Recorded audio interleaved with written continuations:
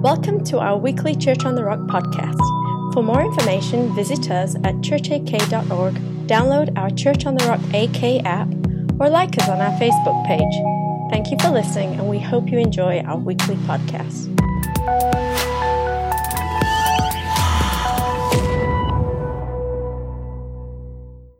Anybody else in the mood to dance? Just a little bit? It's in you, isn't it? It's just a little bit there. That's right.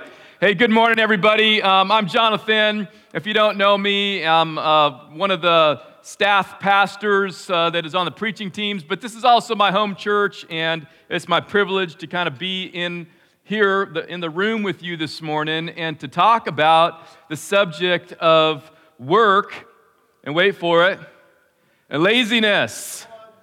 Laziness.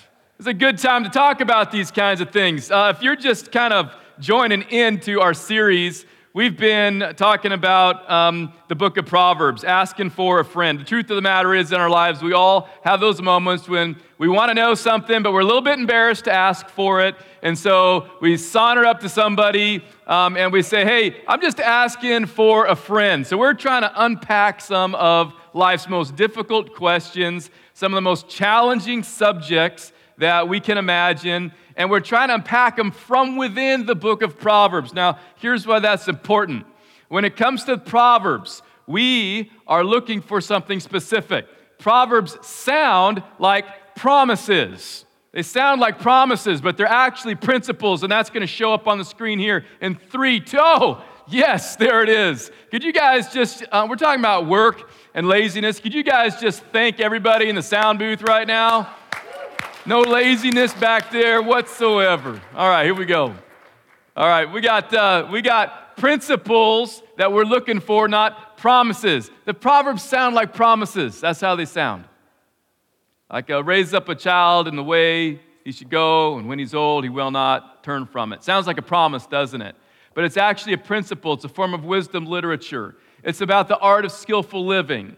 And so it's this more generic, more general understanding that under normal circumstances, this is the way life works. And the wise understand. The wise are able to tap in to the principles that God has set into motion that are part of this life, a part of this world, even this world in a broken world.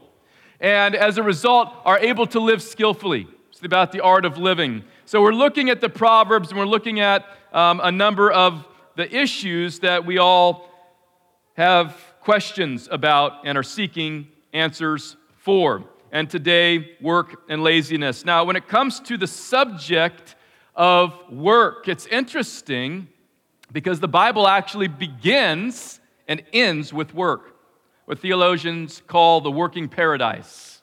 You begin with paradise, and there's labor, there's work. Adam and Eve are created, and they're placed in a paradise, and they're actually told to go do something. They're told to go work. They're told to go cultivate. And then you go fast forward to Revelation, and in Revelation, you have the undoing, or maybe positively the renewing of all things, and you have work also. You have a kingdom that is represented and spoken of in the book of Revelations. And in the kingdom, after sin is removed, after brokenness is rebroken, undone, and fixed, after everything is made perfect, we have work, which is supposed to emphasize the idea that we're actually created for work, that work is really our natural state. It's the working paradises, but the reality is there's the paradises that are spoken of and referenced in Scripture, and then there's the middle, where the rocky soil of life is. It's the middle that we find ourselves in. It's the thorns and the thistles. We're those who live in between the two paradises. And as a result, we have some attitudes about work that aren't necessarily attitudes that line up with the two paradise pictures. We come to work oftentimes with a sense of frustration. Actually, this is a biblical idea. If you go to Ecclesiastes, you'll see things like vanity of vanities, all is vanities, talking about work. That life promises more than it delivers in a broken world, and as a result, we take 2 steps forward, 3 steps back. But the reality is that there is frustration in the universe, and we experience frustration. When we think about work, we often think about frustration. How frustrating it is to even have to work. When we think about work, we think about punishment. Some of you grew up in a family where punishment was work. I remember one time I was working as a clerk at this grocery store, and I didn't show up on Sunday. I told my boss I don't work on Sundays. She scheduled me anyway. I figured this was a battle I must face and win, so I did. And her punishment was that the next time I showed up to work, I had to pick up all the cigarette butts by hand in the front parking lot. It was punishment. We often associate work with punishment or some form of punishment as a result of the experiences that we've had in life. Work also seems to be then a necessary evil, something that essentially robs us of joy. Then there's the other side. There's a whole other group of you out there that don't associate work with frustration necessarily as priority. Actually, you love work and you say things like that, and the rest of us don't know what you're talking about. And I mean, you love work so much that you actually are more tempted to go to work than you are tempted to spend time with your family. Work has become an idol to you, right? And this is also prevalent in our American culture, that work equals wealth, and as a result, it's worth anything that is required to pursue it, to acquire it. And so work becomes the joy. Work becomes the thing. It becomes the only thing. It becomes the all-consuming desire. What we believe and have believed for centuries, regardless of where you land, is that work is unavoidable. That work is just part of the universe and it's something that we have to do. But in recent years, that idea that has stood the test of time has really come under attack by a number of people, significant people, people who even enjoy working. For instance, this week, Elon Musk sent out a tweet. I follow him on Twitter. I know that's hard for some of you to understand. Some of you are like, I don't even know what Twitter is. That's because you're 5 years old. And it's interesting because Elon Musk has this idea, and he's propagated this on YouTube and other places as well for a little while now. But when it comes to the AI conversation, he actually believes that work is going to become an option. Did you catch that? That what AI is going to actually do is it could create an environment, create a society that's so successful that work will be something that we do only if we're passionate about it, only if it fulfills us.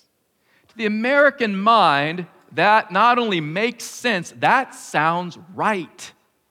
That sounds like what we would want: fulfillment, passion. It's maybe encapsulated in something that maybe you've told your children. Find something that you want to do, find something that you enjoy, and then turn it into a job, right? I mean, what could be wrong with that? But there's another darker side and also prominent side of our society that is asking a deeper question. And it's this: what if I choose not to work?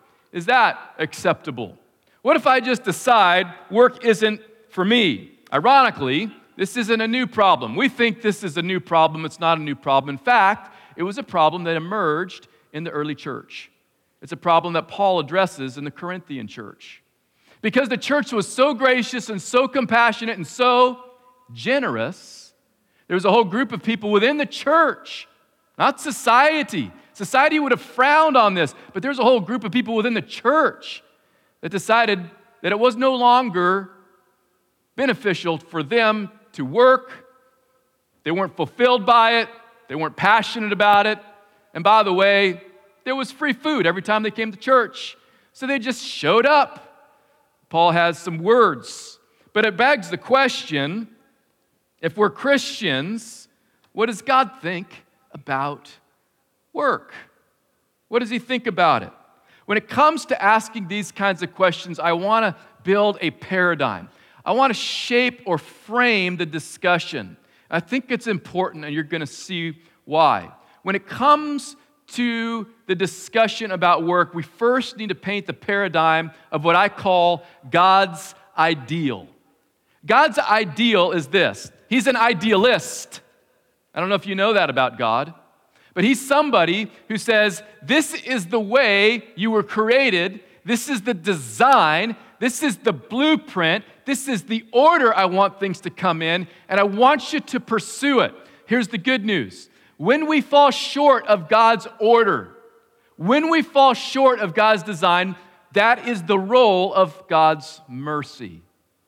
We should all breathe a sigh of relief because very few of us always reach God's ideal in our lives, whether it comes to our marriages or child rearing or when it comes to work or productivity.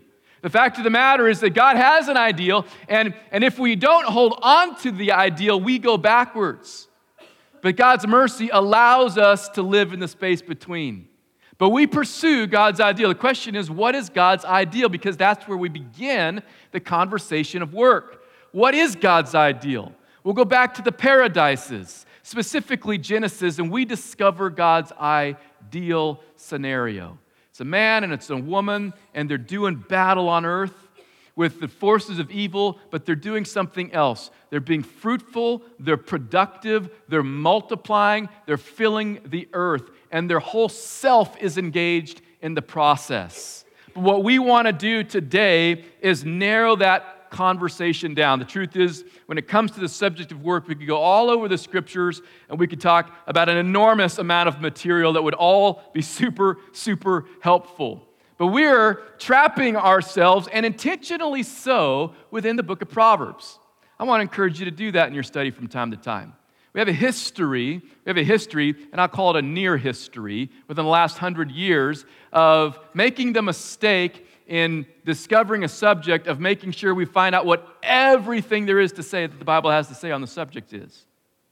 But there's actually a great benefit in saying, what does the Proverbs want to say? Because the Proverbs have a very specific slant. It has a slice, an angle.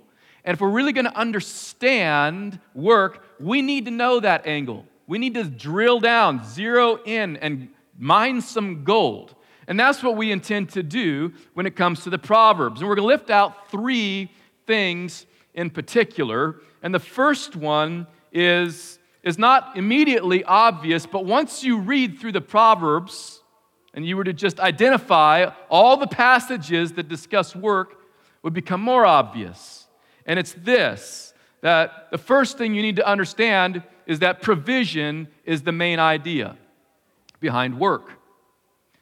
That there's this connection between what I do and what I experience, what the outcomes are. But it's centered around the idea of provision. Now in Alaska, we understand this idea. Like you go out and you procure your food because you need provisions. We need to provide for ourselves meat for the freezer so that we can make it through the winter. So we go out and we do the work. If you don't hunt, you don't eat. And really the Proverbs, as it narrows it down, really just wants to talk about that idea. And in fact, everywhere you go in the Proverbs, that's the idea that's being emphasized. That there is this practical connection between going out and doing the thing so that over here, later on, I can actually experience the thing that I'm meant to experience. And again, this is a principle. This is generally true. It is true in our world that sometimes we do the work and there is no product.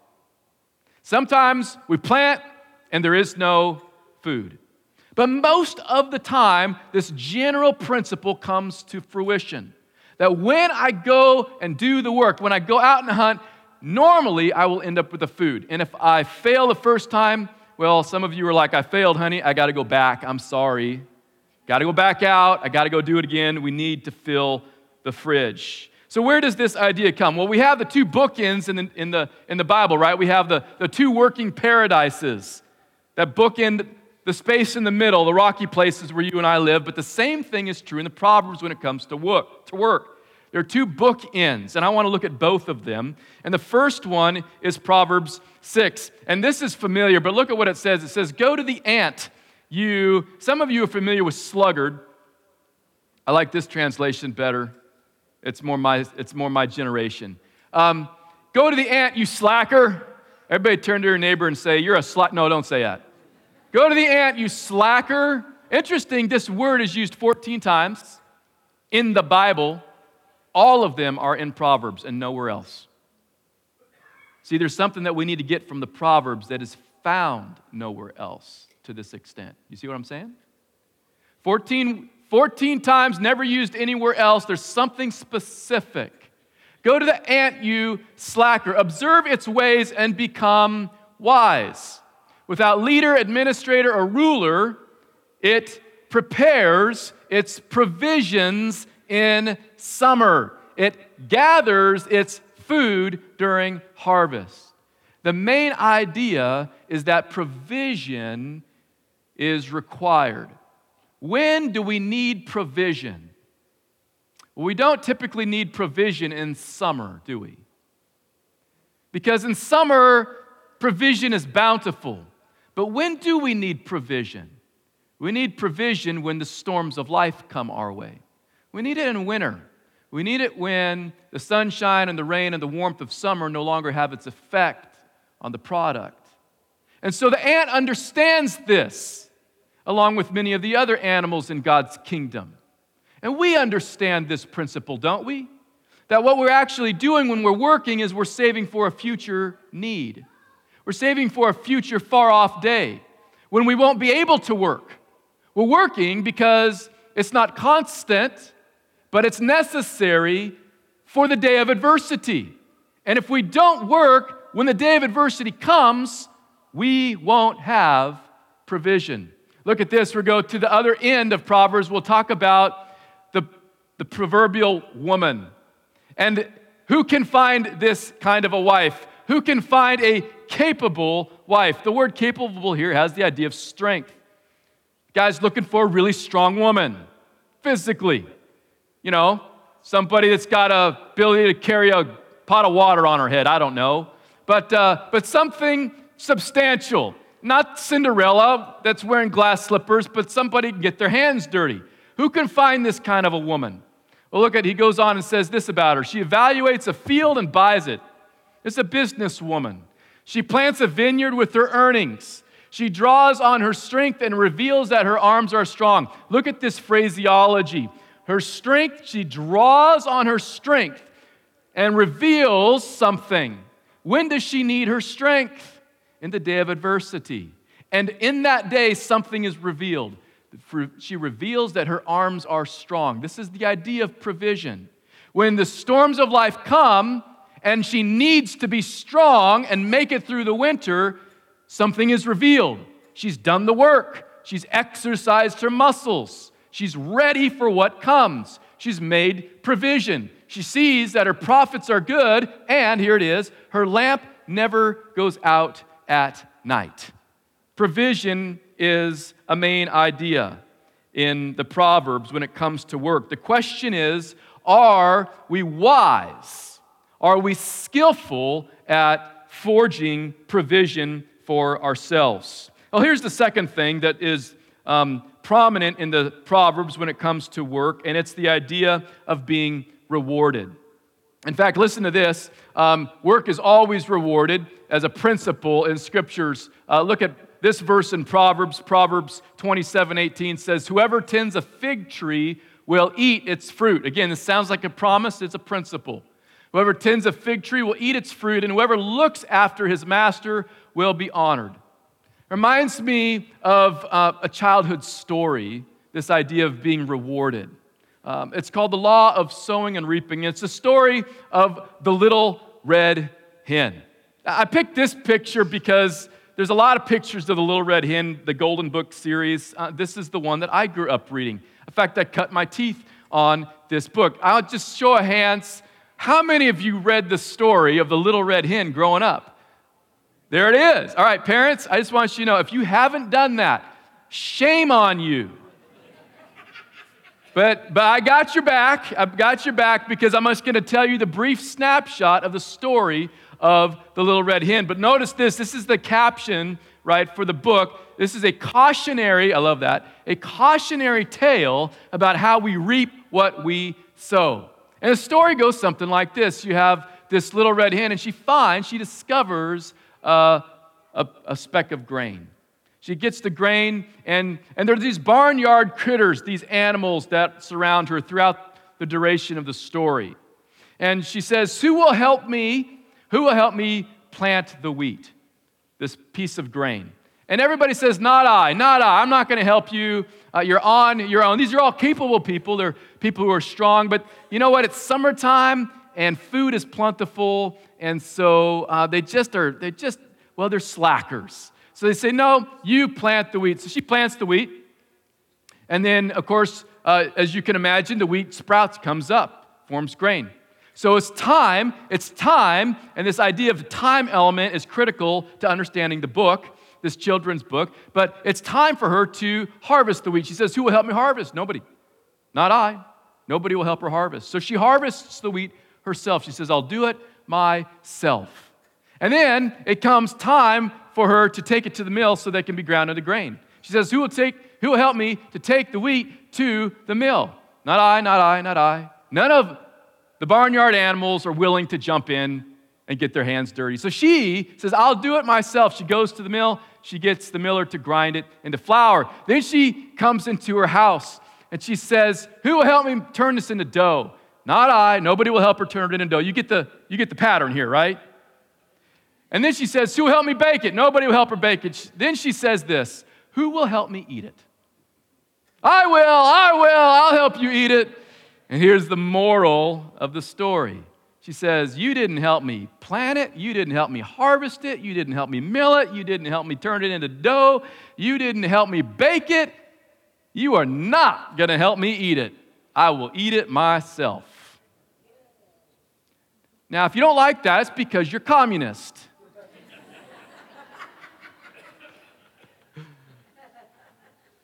These are all capable individuals. These aren't the poor ones who are unable to help themselves, who need some benevolence and generosity in their life. These are people, these are animals that are supposed to tell us about people in our lives who actually could help but simply won't. They're slackers. There's a difference.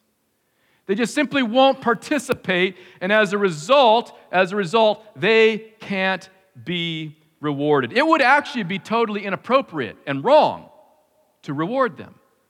That children's book probably on a list of, blacklisted books in our country at this point, but I encourage you to go buy it because it's an excellent story. So we have the Proverbs are about provision, about reward or being rewarded, and then the last thing is there's something unexpected that we discover. And that is that work is often assigned. Work is assigned. An interesting passage comes to us out of Proverbs 24. And listen to this. It says, if you do nothing in a difficult time, your strength is limited. Notice the phrase. It's the same as what we've been seeing. In a difficult time, when the storm comes, something is exposed about you. What is exposed? Well, in this case, rather than a strong arm that the woman of a Proverbs 31 woman had, something negative is exposed. When the storm comes, the fact is what's exposed is your weakness. Why? Because you did nothing. You didn't work to provide, and now the storm has come, and what is emerging to everybody is that you are actually limited in your strength. Then he says this, rescue those being taken off to death, and save those stumbling toward slaughter. This is the idea of a citizen. I'm going to get real political. We are often saying in our culture something that's peculiar to me. If you see something, say something. I get what we mean. But a citizen in America actually used to understand this as a more accurate way to act in society. If you see something, do something. I remember in the 90s when it was no longer, because of insurance, it was no longer appropriate for us to stop the robbery, to chase the thief, because insurance said we couldn't. Now, we're turning into a society of tattletales. The citizen, the good citizen, in the day of adversity actually acts. They actually stop the evil. They take it upon themselves to do something about it. If you see something, do something about it. I've told this story here before, but it's still a story I marvel at. It's a story about a gentleman that I grew up with in church, and he was much older than me, but the story about how he found his wife was telling. He was on the beach. He was a football player for Texas A&M. He was on the beach one day in Texas, and he and his buddy saw 3 guys raping a girl. And he decided that in that moment, it wasn't the time to see something and say something. It was the time to see something and do something. He beat the guys up, got the bride. They sat in front of me in church every Sunday. There's something about that that's important, isn't it? When we become more afraid of the consequence than the righteousness, we go backwards as a society. It's just a matter of time. We have to be clear on these things, really clear. If you do nothing in a difficult time, your strength is limited. Rescue those being taken off to death. Save those stumbling towards slaughter. He continues, look at this. If you say, but we didn't know about this, won't he who weighs hearts consider it? Won't he who protects your life know? Won't he repay a person according to his, there it is, work? Now, what's interesting about this is the line of thought, the thought process that goes into this. The thought process is very specific. God protects you. And because God protects you, you should protect others. That's all there is to it. God's provision, because work is about provision in the Proverbs, God's provision is that He provides for you by protecting you from enemies. When you see somebody going off to slaughter, then, what should you do as somebody who has been protected and is being protected by God? You should do something about it. That's what you should do. Again, I think as a church, we're not really clear on this, but we should be. We send our soldiers off to war, our policemen to dress up, but then we condemn them for doing their jobs. And really, it's all of our jobs, is the point of the Proverbs. There's something for us to do. Which brings us to a very important principle I don't want you to nudge away. God is at work. He's protecting. God is at work and invites us to join Him. That's what God is doing. And when it comes to our theology of work, that's what we need to understand. God is at work, and there is the invitation for us to join, not our boss, but Him in His great work. One of the most important stories in the New Testament surrounding Jesus is the story where He heals the lame man at the pool of Bethesda. And we think a lot of things about this story. We think this is a story that emphasizes the miraculous power of Jesus, and it does. But really, it's a story about work. And it's interesting because the story begins like this. He goes to a man who's lame, who's sitting by the pool, and he doesn't say, do you want to be healed? He says, do you want to be made well? It's a question, as if the assumption is the guy's not entirely sure if he wants to be made well. That would involve work. That would involve taking responsibility. And quite frankly, his entire life, he's been cared for. He's been dependent. And it's almost as if Jesus is calling him out. It not only begins with work, but Jesus is doing this work of healing the man on the Sabbath. The very day the religious folks say you cannot work. The whole passage is about work and our relationship to it. And listen to how the passage ends. John says this, Jesus responded to them. After the Pharisees say, you can't heal on the Sabbath, He says, my Father is still working. You want to know what my Father's doing? He's still working, and I am working also. And this relationship between God is at work and we're joining Him in His labor is solidified in the Gospels. That what Jesus does is He reveals that it is now the time for work. Ultimately, then, I want you to remember this. Work is actually a summons. The invitation to work for Adam and Eve is an invitation granted to us as well. To join God in what He's doing, no matter what it is that you find to do with your hands. Whether that's in ministry or business or as a soldier, it doesn't even matter. Whatever God places in front of you to do, it's an invitation to work with Him. He's got a job for you. He's got a task, something for you to do. Even if you are beyond the workforce, you've aged out of the workforce, or there's a physical ailment, there's still a way for you to join God in His task on earth.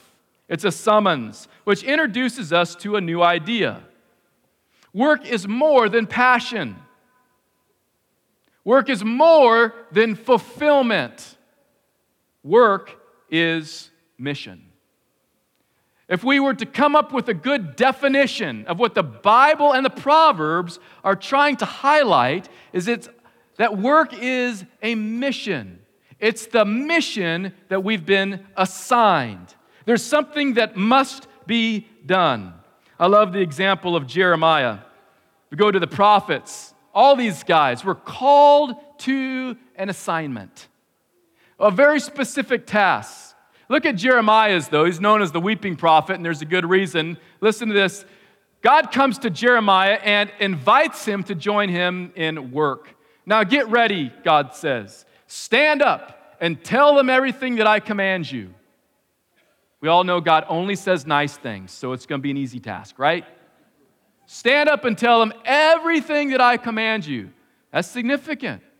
Everything. Saul gets slammed by God because he doesn't do everything according to what God said. He loses his kingship over it. Jeremiah understands this. This is a tall order. Do not be intimidated by them. Them, he's about to mention in the next verse, but he says this, do not be intimidated by them, or I will cause you to cower before them. The word intimidated and cower are actually the same word. I will intimidate you. If you are intimidated by them, you will be intimidated by me. You will cower in front of me. In other words, this wasn't about Jeremiah, just do what your passion is. Jeremiah, just do what fulfills you internally. Just find what you like to do and then do that. No.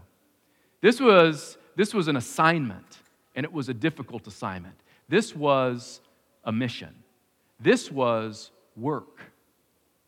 There was a joining of God, and he had been chosen, selected for just such a time as this. And so Jeremiah is going to be essentially prompted and moved by God to do the thing, even if it's against his better senses. Today, he says, I am the one who has made you a fortified city, an iron pillar. Literally, Jeremiah, you are a man of steel, the original man of steel. You are bronze walls against the whole land, against the kings of Judah, its officials, its priests, and the population. They will fight against you.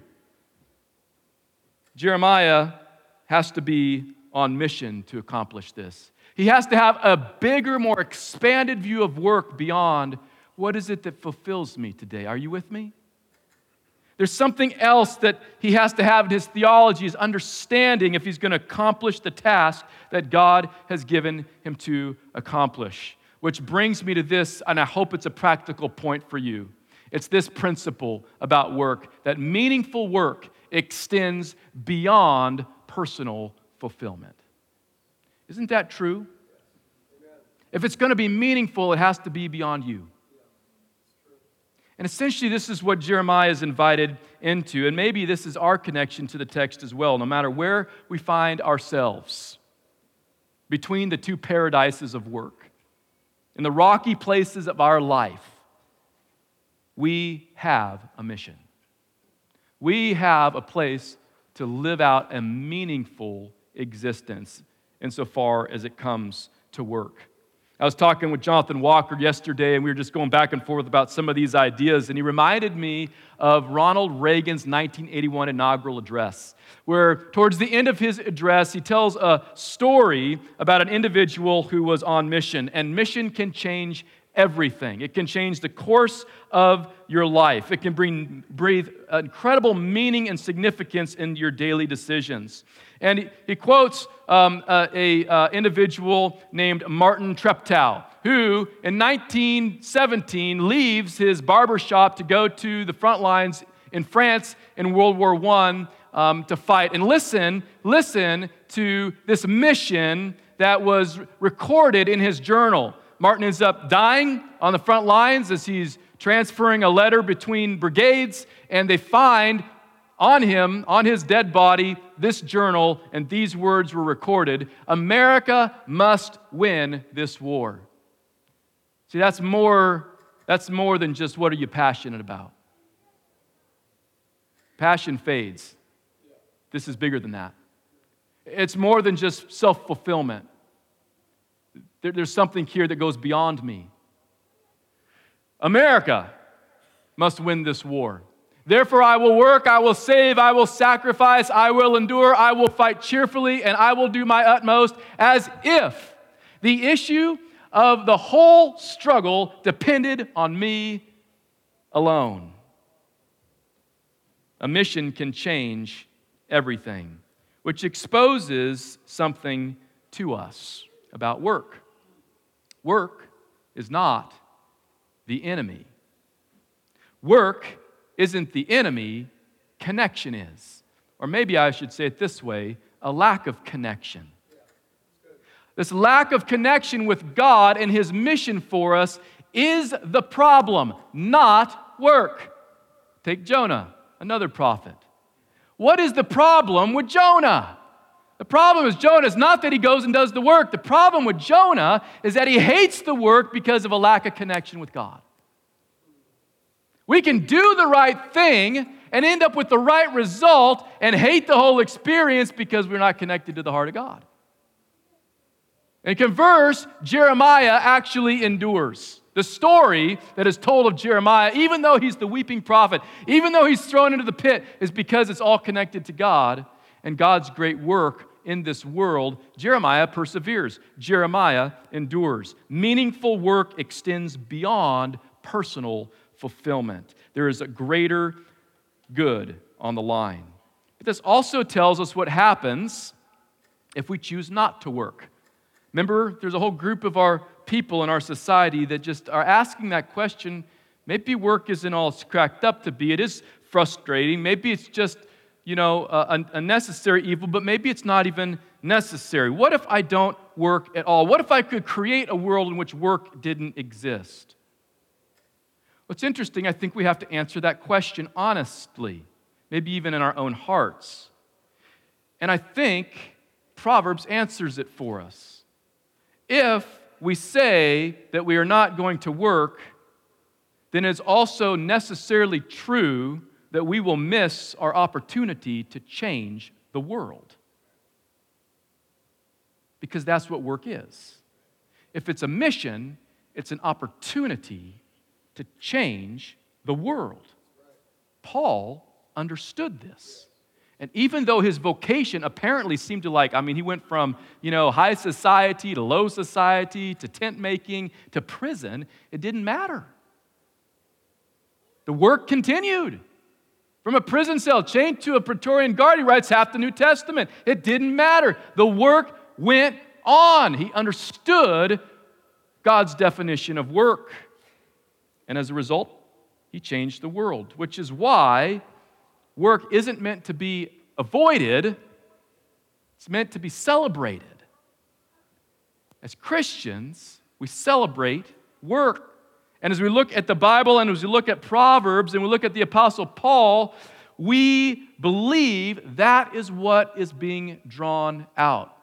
In church history, when the Reformers took a look at work, they began to change their whole thinking, their whole paradigm. And they began to make a distinction that the Catholic Church hadn't made. The Catholic Church believed that there was only one kind of work that God was interested in, and that was the priesthood. Everybody else was laity. They were nobodies. And God didn't even care about what they did.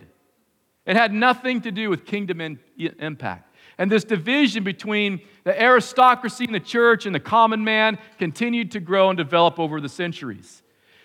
When the common man finally got the Bible in their own language and inspired the Protestant Reformation, the Protestant reformers realized that God, in fact, wanted all of us to be on His frequency. And they redefined work. And you know where that began? It began in Germany with Martin Luther. And do you know what? To this day, the Germans are known for? They're not slack. They're not sluggards. They never have been. The Protestant Reformation kept them from that. Our theology matters. The Proverbs matter. The way we live matters. How is it that we're embracing the theology of work?